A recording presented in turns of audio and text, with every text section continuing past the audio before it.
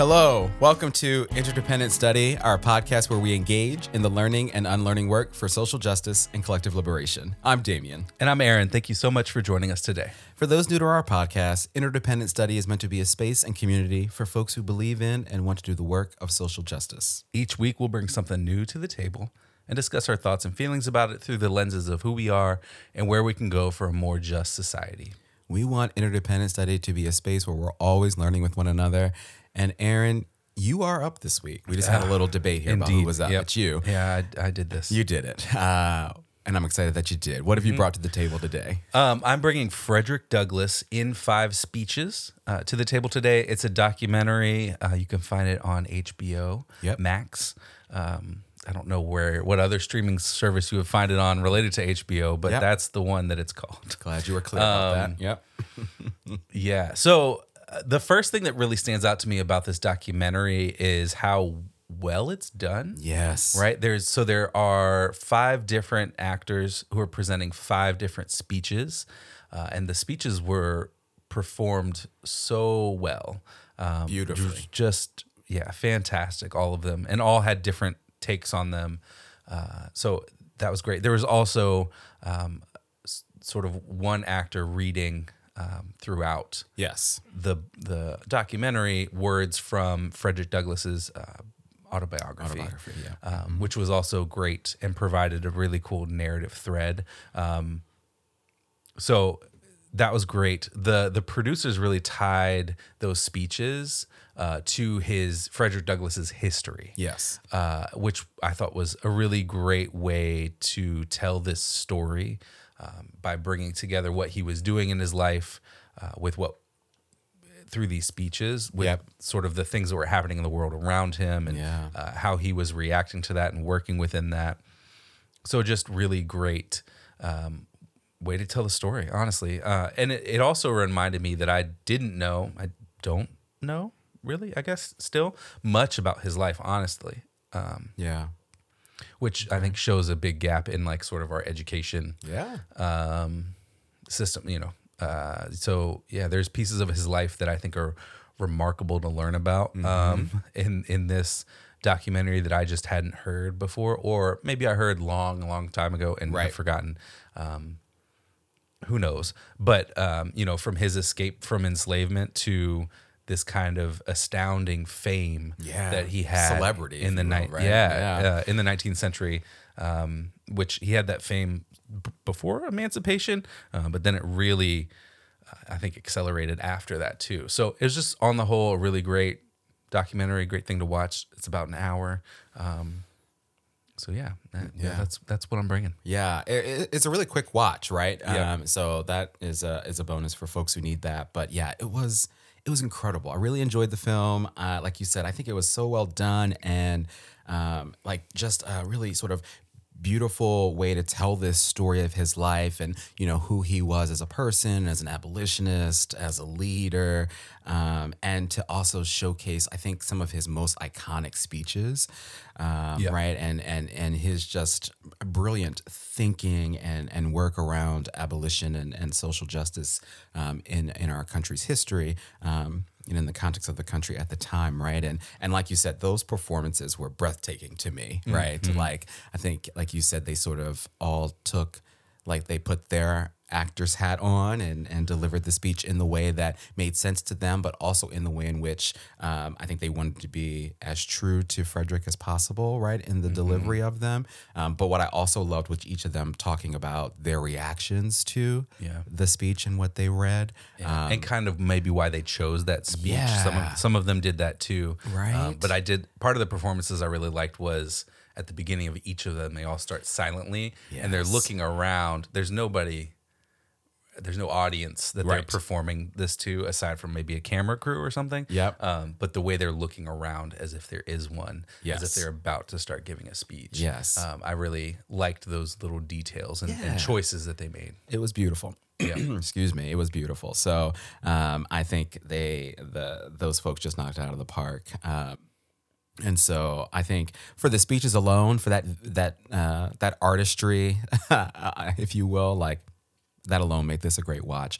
But I think the film was great from the perspective of sort of showcasing and demonstrating the incredible amount of bravery and conviction that Frederick Douglass had, right? And so, you talk about not knowing much about him. There's still a lot to learn, right? I think maybe I know a little bit because I'm from Maryland, right? And so in my Maryland public school education, we learned a little bit about Frederick Douglass, but not enough. There's still a lot to learn, and I think that bravery and conviction is something that we can all learn a lot from.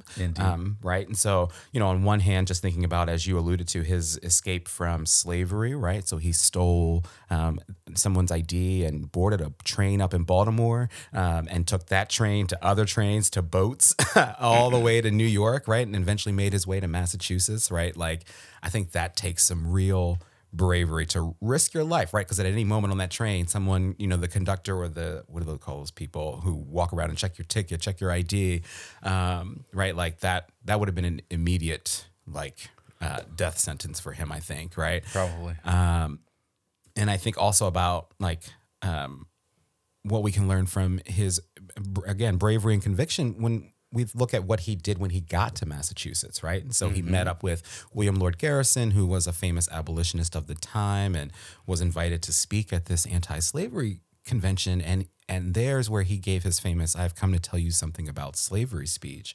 Yeah. Right. And that speech, again, is just, in defiance of the fact that he was an enslaved person, and really took some true courage to stand up there and say, yeah, I'm an enslaved person, but let me tell you about what that means, right? And let me tell you about the horrible institution that is slavery and why it needs to be abolished, right? And to sort of, again, put his life and safety on the line to do that, right? And I think there's just so much to learn from and be inspired by when it comes to that as an example of how we have to continue this fight that we're in now, and these conversations, and as we face all of the myriad of challenges, right, that we have in our country right now. Yeah, I think that speech was so remarkable for the time because he had just not long before, right, escaped. Yep.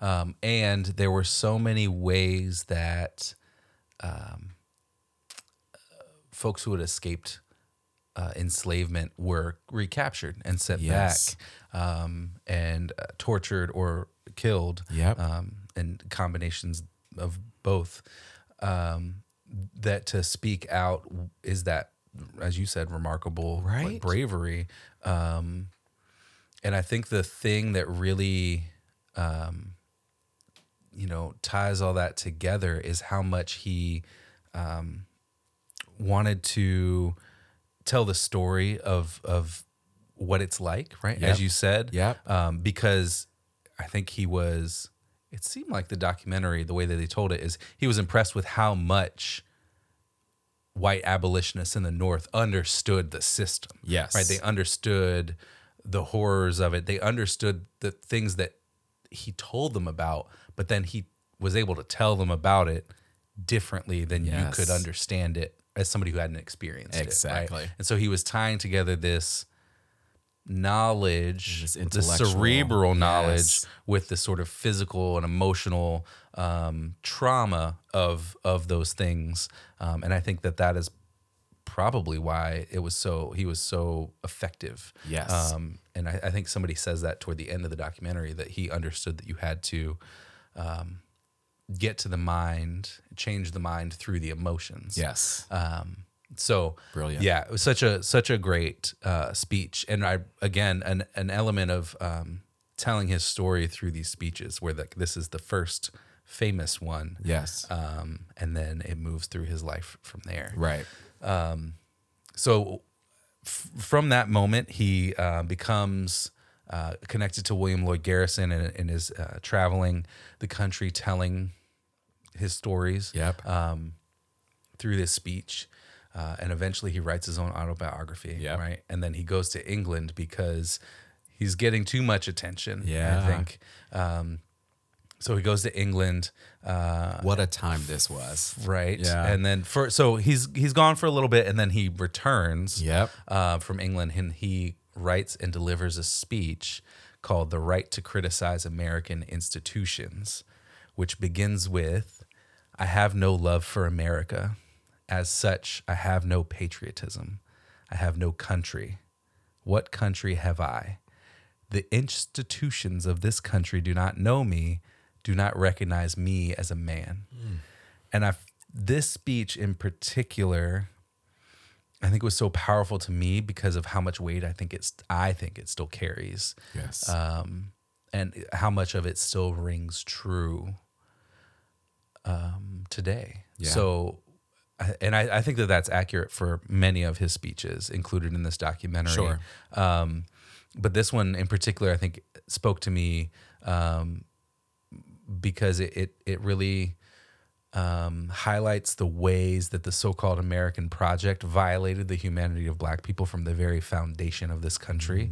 And those stains continue because we've never really reckoned with the history of enslavement or the history of the violent collapse of Reconstruction that led to Jim Crow white supremacy. And so in our own, sort of flavor of apartheid. Yeah. And I think that this speech really captures so much of the connections between these things, even today.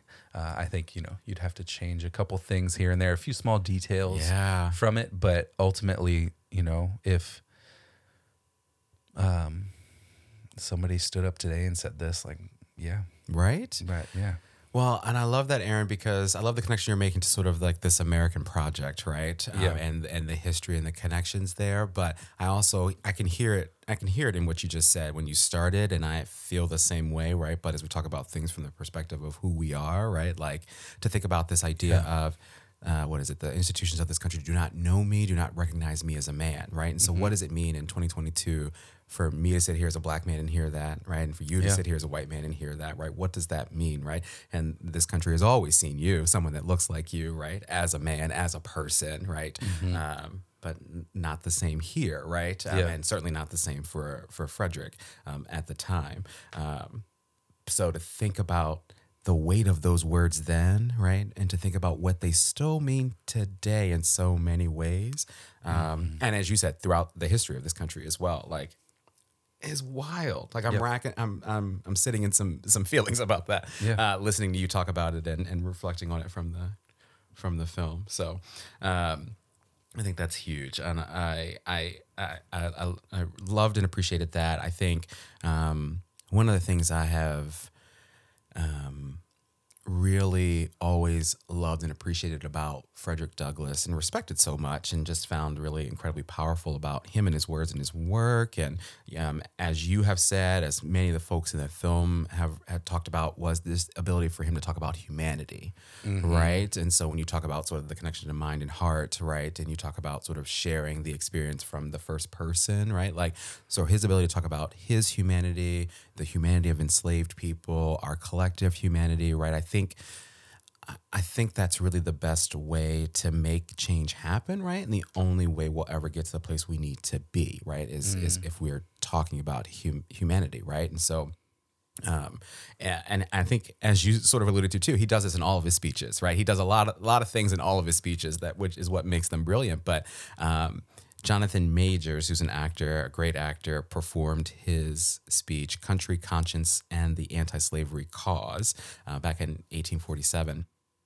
And, you alluded to sort of part of this in the other speech, but I think there was a lot of vulnerability and truthfulness in the ugliness that was slavery, right? And so he says, again, now in a country such as this, I cannot have patriotism. The only thing that links me to this land is my family, and the painful consciousness that here there are 3 million of my fellow creatures groaning beneath the iron rod of the worst despotism, good Lord, that could be devised even in this pandemonium. That here are men and brethren who are identified with me by their complexion, identified with me by their hatred of slavery, identified with me by their love and aspirations for liberty, identified with me by the stripes upon their backs, their inhuman wrongs and cruel sufferings.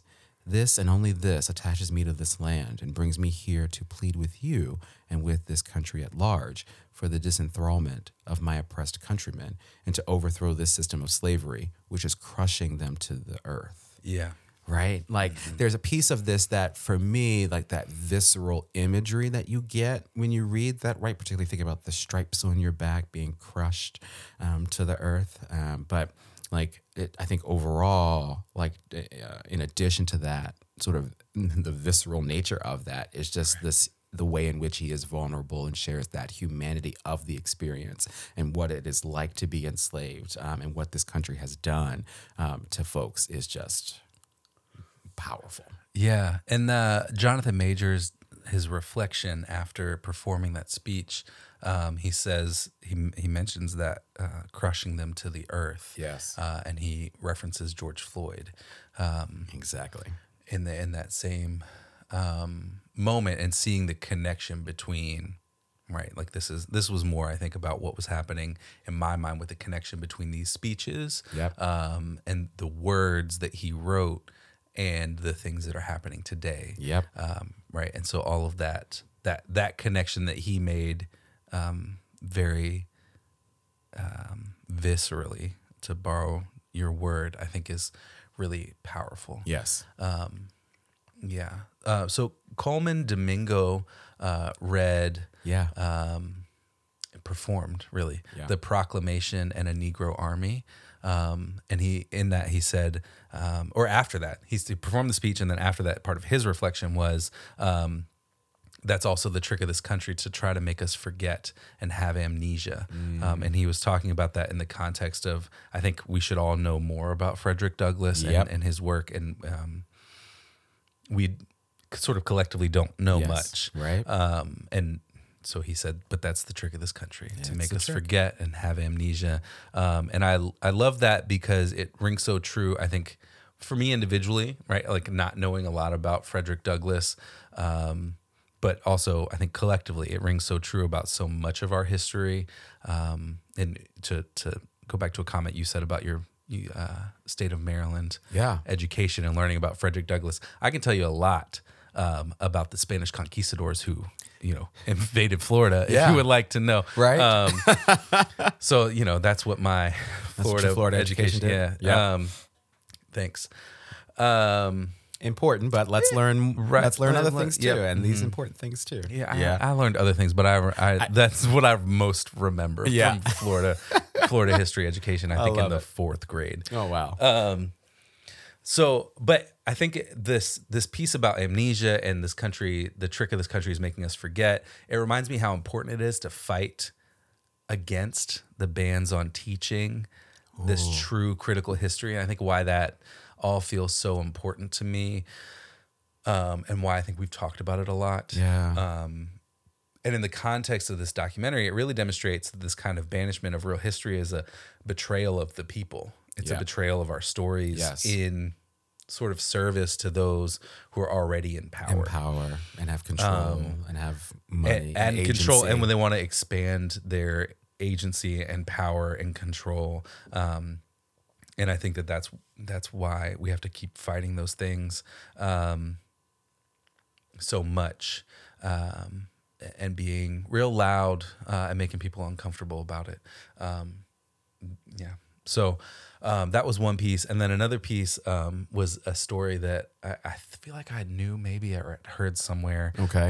But about Douglass is that he walked up to the White House without an appointment. Without an appointment. And then had a meeting with Abraham Lincoln. Yeah, just like that. So I guess it was right after the Emancipation Proclamation had happened, or thereabouts, somewhere in there. And he decided, I need to talk to Abraham Lincoln. And so he walks up to the White House and talks with Abraham Lincoln, who, while Frederick Douglass is introducing himself and telling him about, these are the things that I've done, Lincoln stops him and says, Mr. Douglass, I am well aware of who you are. Absolutely. I love that part. Yeah, which speaks exactly to his sort of fame that I mentioned earlier. Absolutely. And so I think this meeting is so interesting to me because it gives him a role sort of more officially even more so than he already was, as the spokesman of Black America.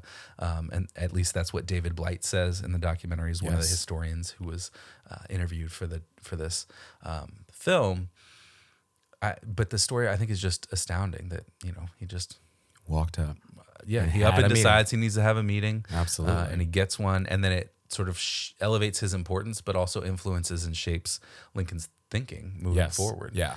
Which is also crucial and super important when you think about the history of the country and how things move forward from that moment. Absolutely, right. And like you talk about sort of elevating his prominence and his, his position, it's really sort of also, gave him like official positions within the government, right? Yeah, he was able to then get some appointed positions. Yeah, right. And so like that is remarkable to think about. And again, it's remarkable to think about when you think about the fact that he was born into slavery, right? And sort of this journey that he's been on. I love that. I love the piece around what this country has a tendency to do in trying to get us to forget our history, right? And we've talked about that many times here and how important it is for us not to do that. We've also talked so much already about the relevancy of his words and his work to today, and the fact that all of these actors really took some time to reflect on what his words mean and why they're so important to them personally, but also in the context of what's happening in our country, right? And so we already talked about Jonathan Majors, and his connection to what that idea of the system was crushing enslaved folks to the earth, and what happened with George Floyd literally being crushed to the earth, right? There was also Jeffrey Wright, who talked about, I think this was the Lessons of the Hour speech, and he talked about why that speech so resonated so much with him, because we're in so much of a similar cycle to where we were then in regards to the suppression, right? And so suppressing people's voices, people's votes, people's rights, people's humanities, right? And so I agree with you. I think so much of this film really reminds us of the importance of not forgetting our history, continuing to learn about our history, right? Like we're in this position that we're in right now, and we're talking about what we know about Frederick Douglass's life, and we both agree and know that we can learn more about him and his life and his work, right? And, yes. And so there's that piece, and just making sure that we're fighting and figuring out ways to make sure that, because history has such a profound way of repeating itself, like making sure that those things don't happen.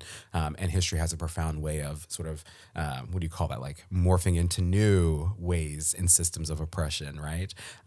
So how can we continue to fight that and take the lessons that we're learning from folks like Frederick to be helpful to us today? Yeah. Yeah. And I think that's a really great tangent, or not tangent. I was like, segue. Hey, that's a really great segue to then lead us into talking a little bit about application. Let's do it. And how this connects to our lives. So sorry for flubbing the word there. Looking for segue. I love it. Not the little scooter thing either. Yes. So I think for me, this application here is about Frederick Douglass's life. Okay. So how do we, like Douglass, sort of embrace conflict in a sort of positive sense, and speak against the cultural norms and institutions in a way that demonstrates the vile nature of those things. Yes. And do it in a way that's authentic to us, because there's that moment where in the documentary they're talking about how he decided to split from William Lloyd Garrison and his sort of following because of the way that they wanted him to perform. Yes. In those speeches and on that circuit that they were on. And so I think that that's an important part of this here too, is like doing it in a way that's authentic to you. Yes. While demonstrating the vile nature of those norms and institutions. Well, and that necessitates you always then constantly checking in with yourself, right? And sort of making sure that the work you're doing and the work that you're doing is in line with your values too, right? And so I think that's a beautiful illustration of what he had to do and what we need to do. Yeah, and I think this context of Douglass speaking and working vehemently against enslavement, and how we now understand and see that period of our history as so vile that we refuse to actually talk about it and reckon with it. But then, thinking about how are we going to now look back on prisons and the criminal punishment system? How are we going to acknowledge and recognize the people who spoke against it and created alternatives Yes. Against it as well? And so those are the things that I'm thinking about too, is like, what are the breadcrumbs? Like, what are the paths to follow? How do we understand his life to be an example of something to admire and look up to and model in some ways? We're human. He wasn't perfect.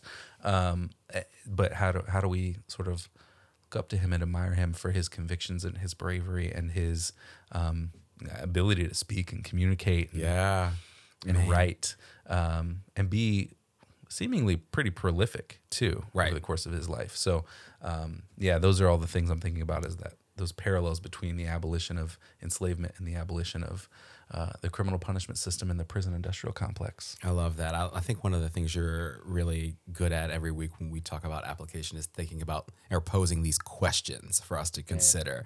And Frederick Douglass gave us a lot of things to think about, right, as we think about the work that we're doing today. So I love that. You also talk about his oratorical skills, right? And so I think when I think about application of this film and to our daily lives and our work, I can't help but think about that, right? The oratorical power that he had, right? And the role that his words and his ability to communicate so brilliantly played in ending slavery and in sort of advancing civil rights in this country, right? And so I think that's one piece of application to take away from this film and from Frederick Douglass when we're thinking about the work that we're engaged in around social justice and collective liberation, right? This idea that our words matter, our stories matter, our messages matter, right? The delivery of those words and stories and demands is important, right? And so that's sort of one piece. I think I've been thinking about this other piece of application for me is the idea of like what else it takes to get there, right? Mm-hmm. And so one of the things the film does is it shows us the ways in which he posed for photographs, right? He's one of the most photographed Black men of the time, and sort of one of the one of the folks in the film, I think it's an artist, talked about how he looked at the camera, right? He never looked down, right? Like he made conscious decisions about sort of how he was photographed. And so that piece, but also he was on the cover of Harper's, which was, incredible for the time, right? And so I think, all of that plays a role in this, right? And so in addition to having folks like him who just can get up and stand in front of a crowd and be this amazing public speaker, right? We also need artists and organizers and educators and politicians and abolitionists. We need data. We need real data to support our causes in some ways, right? And so while we need that person up front doing the talking, it takes so many people behind the scenes, right? And organizing work and action as well, right? So all of these things to get us to the place that we need to be, right? And so I think that to me just inspires this idea of, we can all play a role. We can all bring our strengths to this work. And this is this film and Frederick himself is a true demonstration of bring your talents, bring your strengths, right? And he did that. But there's a role for all of us in this as well. Mm-hmm. Yeah, that's one of my favorite things to try to tell people, is that there's always a role for you. Yes. And whatever it is that your talents and skills and experiences can bring, there's space for you to do those things. Absolutely. In a lot of different spaces, a lot of different organizations, I should say. Yes. All right, let's talk about homework. All right. So how do we want to continue to learn about Frederick Douglass, his life? I'm going to call back to some homework that I offered or suggested when we talked about Eyes on the Prize, Hallowed Ground. Yeah. And say that I need to head down to the Frederick Douglass House in D.C. Oh, yes. So it's not that far from home. Yep. The National Park Service website says this about it. The Frederick Douglass National Historic Site preserves and interprets Cedar Hill, where Frederick Douglass lived from 1877 until his death in 1895. The centerpiece of the site is the historic house, which sits on top of a 50-foot hill and 8 acres of the original estate. Restored to its 1895 appearance, the house is furnished with original objects that belong to Frederick Douglass and other household members. So that's actually honestly going to have to be some long-term homework. Oh, yeah? Since the site is says that the house is closed until 2023 for some maintenance repairs. Sure. Okay. So that's one piece of homework. In the meantime, I want to check out the digital archive of Douglass's papers that the Library of Congress has available on their website. Okay. Which I clicked through and looked at a few things, and it's really cool. It's like scanned images of his letters to different people, cool. and probably speech drafts and things like that. Yeah. Too. So okay. Yeah. Let's check that out. That's cool. All right. I love that. Like I said earlier at the top of this, like I think we can all learn a whole lot more about Frederick Douglass and his life and his work. So that's some good homework. I am thinking about adding yet another book to our reading list. Do it. Why not, right? One of the folks featured, you mentioned him, David Blight, is someone we hear and meet in this documentary. He is a historian and a professor of history, African American studies, and American studies up at Yale University. And he wrote a book that actually inspired this film. If you see the credits, it says this film was inspired by. The book is called Frederick Douglass, Prophet of Freedom. And the book actually won him a Pulitzer Prize, which is really cool. Yeah. But I want to check out this biography. I really enjoyed some of what David had to say in the film, right? And his sort of how he took us through Frederick Douglass's life and his reflections. So I think I might enjoy, I probably will enjoy his writing about Frederick Douglass as well. So just add it to the list and ways in which we're going to keep learning about Frederick Douglass. Yes, great. I was going to have that on my homework too. Good. And then saw a sneak peek of yours and was like, well, I will pass on that. But yeah, David Blight was, everybody in the film was great. Fantastic. And I think you could tell that Frederick Douglass has been at the center of a lot of David Blight's career. Yes. Because if you look at his like other books he's written some other books about Frederick Douglass as well. So he's got a depth of knowledge, I think, about Douglass that really comes through in the film. I love it. Very good.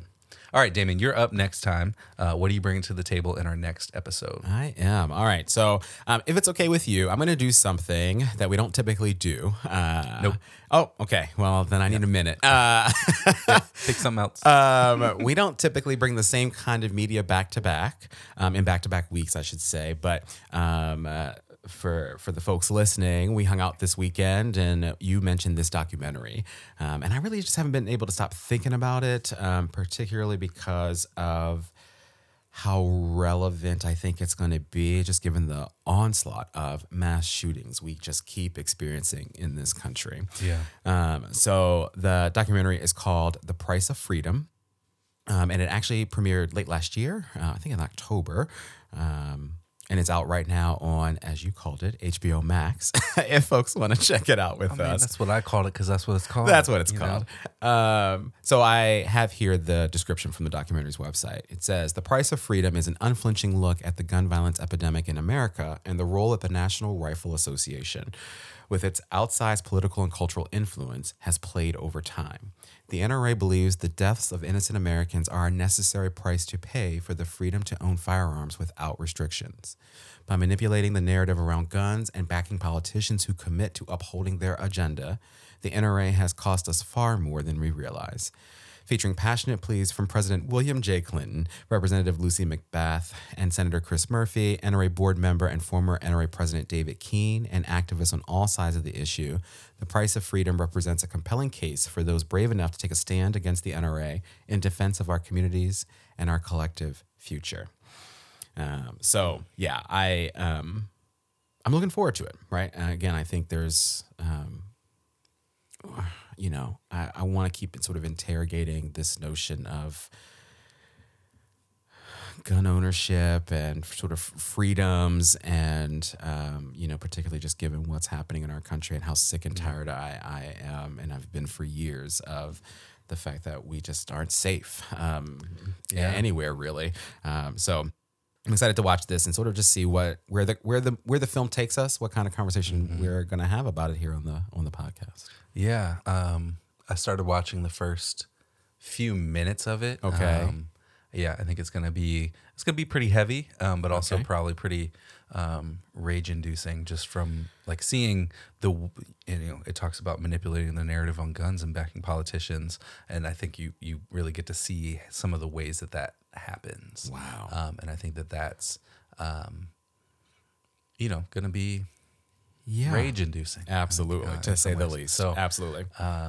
Yeah, so that's good. I also wanted to shout out, maybe we should think about reading Carol Anderson's The Second. Oh, yes. Which is a book about the Second Amendment as well. So that's another thing to maybe think about. I love it. In the future sometime. All right. All right. Well, we want to thank you for joining us today and for listening to Interdependent Study. You know what I'm going to ask you to do here, but in case you forgot, please follow, leave a rating and review, share our podcast with the people in your life, give us a follow on social media, check us out on YouTube, sign up for our email list to get notified about any new things we have going on behind the scenes. Absolutely. Thank you so much for listening. And remember, it's not about us, but it is about us. We'll talk to you next week.